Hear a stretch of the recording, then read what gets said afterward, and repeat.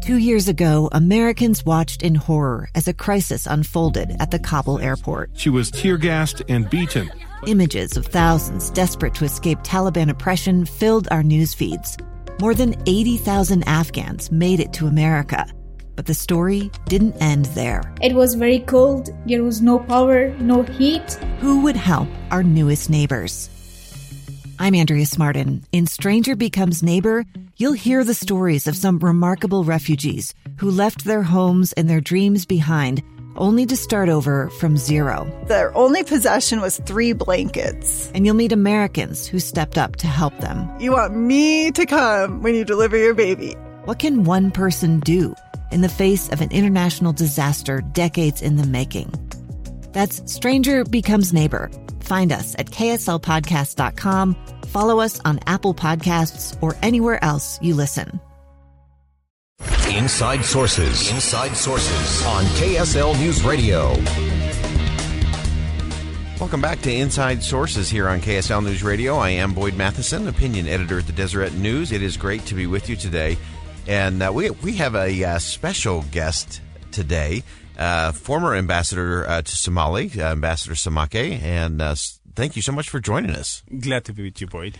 On this program, we love to talk about principles, we love to talk about people, and we love to talk about a little bit of politics as well. And you are in the middle of all of that for your country of Mali. But for our listeners who may not be familiar with you, you were a graduate of BYU. I am. You've been a presidential candidate in Mali. Yes. And you are doing an extraordinary work, empower Mali in so many ways. And so grateful to have you with us today. But just give us a little bit of your backstory. Boyd, thank you for having me on this show. My name is Nyankoro Ye Samake from Mali, former ambassador, former mayor of Wele-Sibugu, which is informally a sister city of Salt Lake City. I run the foundation Empower Mali. Since 2013, we have been supporting the people of Mali in a sustainable way. So our foundation partner with villages. We don't do handout, we do hand up.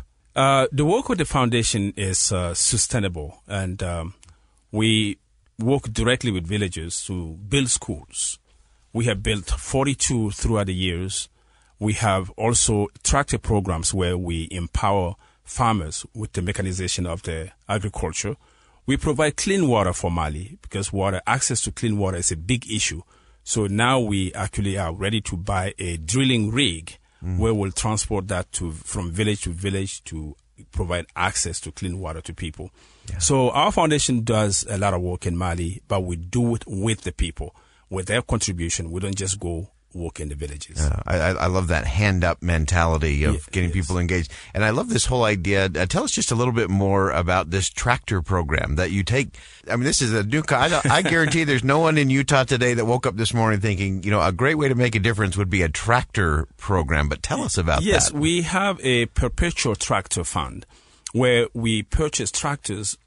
How do you call it? When you put the tractor together in Mali, they are Indian brand. So we buy tractor for $25,000 and we give it to farmers, and for the whole village, now they pay back within 5 years. Yeah. And that money is reinvested in a new tractor for another village. So it really is helping with food security, making sure that farmers have more food, not only for eating, but also to sell, to send their kids to school, to pay for prescription and other opportunities. Yeah, I love that. That is the kind of innovation, and we're talking about a principle today we call light kindlers. That share that light, and I know you're doing that in that village. Is so important, and then you also follow that with education, because that's also part of how you end that poverty cycle. Absolutely. We have been building schools in the villages. We work with the government. Local government provided teachers. The villages pay 20%. Everything we do in partnership, not just in the handout format. Yeah. So for sustainable development, people have to have access to education. That's why we can do relief projects. We can help people with tractors, but we have to make sure that the children are able to go to school so that they can become sustainable. Yeah, I love that. I want to shift to kind of the political space a little bit. You've been very active in Mali in politics, but you said something this morning that really caught my attention. I always say leadership is what leadership does. Yes. And you said leadership is to serve. Tell us about that. Yeah, that has been really the foundation of my involvement into politics, to serve my people. I was here in Utah. I was here in America, educated at BYU, and had a good job. I could have stayed here. Mm-hmm. But I thought, America does not need me. Mali needs me. That's why I took my family and moved back home to serve the people, to be with them, to understand their aspirations and their needs, and how collectively I can motivate them to reach our goal of sustainable development. Mm-hmm. So for me, to lead is to serve, nothing less. Leadership should be based on how to empower others. And that's what I took. I went and served the community of Wole-Sebugu as a mayor for 5 years, actually 6 years. During those 6 years, what I accomplished was, first and foremost, reconnecting the trust between the leadership and the people. And we were able to lift our city, which was one of the poorest cities in the poorest country on earth, from 699th out of 703 cities to number 7 within 5 years. Wow. It takes people to believe in themselves. It takes people to contribute. If they don't pay their taxes, we can't raise them up. Yeah. So they began to trust that I have left America to come for the purpose to serve, not to serve myself. And that's why we believe to lead is to serve. And building that trust. I love that you focused on rebuilding the trust with the people. Is such an important principle. We need a lot of that here in the United States right now, to rebuild that trust. But that trust is what enables you to create those partnerships. Absolutely. That right balance between government, private sector, and citizens to actually create transformation. Absolutely. That's how we have our first hospitals, the public schools, high school in Mali, the first one we built, because people came to realize that leaders, when they are giving their best to the community, when there is lack of corruption, when we fight corruption and make sure that the resources are being used to the best of our ability, we become sustainable. We can transform and lift ourselves out of poverty to become a city on the hill. That's fantastic. So if you're just joining us, we're talking about Mali today, and a wonderful organization called Empower Mali. Where can people go get more information about how the projects you're doing, how you're doing, which I think is so important, and then how they can help? Well, people can go to www.empowermali.org, where you can also Google my name, Ye Samake, Mali. We need help. We need help to make sure that people have access to clean water. We need help to make sure that people have access to perpetual tractors so that they can be food sustainable, food security in their families. We also need help to build more schools. So people can call the foundation on our website, empowermali.org. Oh, that's wonderful. And before we let you go today, you've learned so many things. But you're one of those people that we talk about that lives inside the parentheses of a crazy idea, which is where all miracles happen, Absolutely. Which is where all change and transformation happens. You've been a candidate for president in Mali.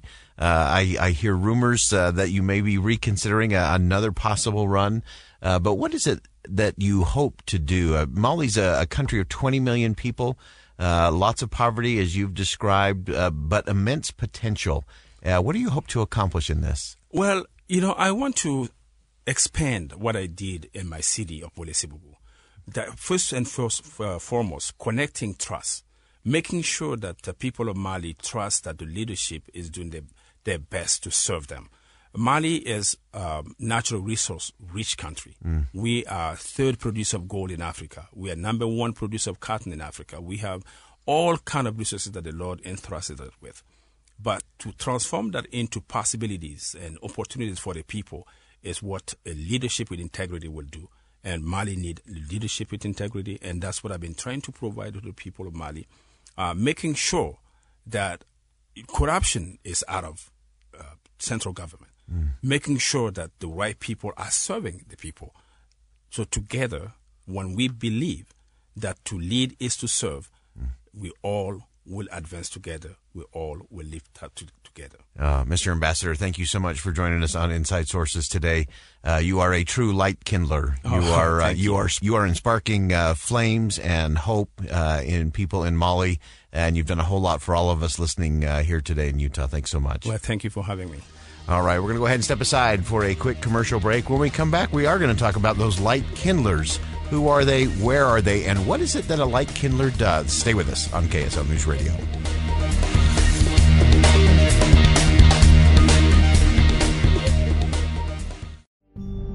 It's the story of an American held in a dark Venezuelan prison. Then all of a sudden they all kind of lined up. They pointed their guns at me. And this is the point where I thought, I'm going to die today. I'm Becky Bruce. I spent a year working on Hope in Darkness, which now has more than 2 million downloads. Find it on kslpodcast.com or wherever you listen to podcasts.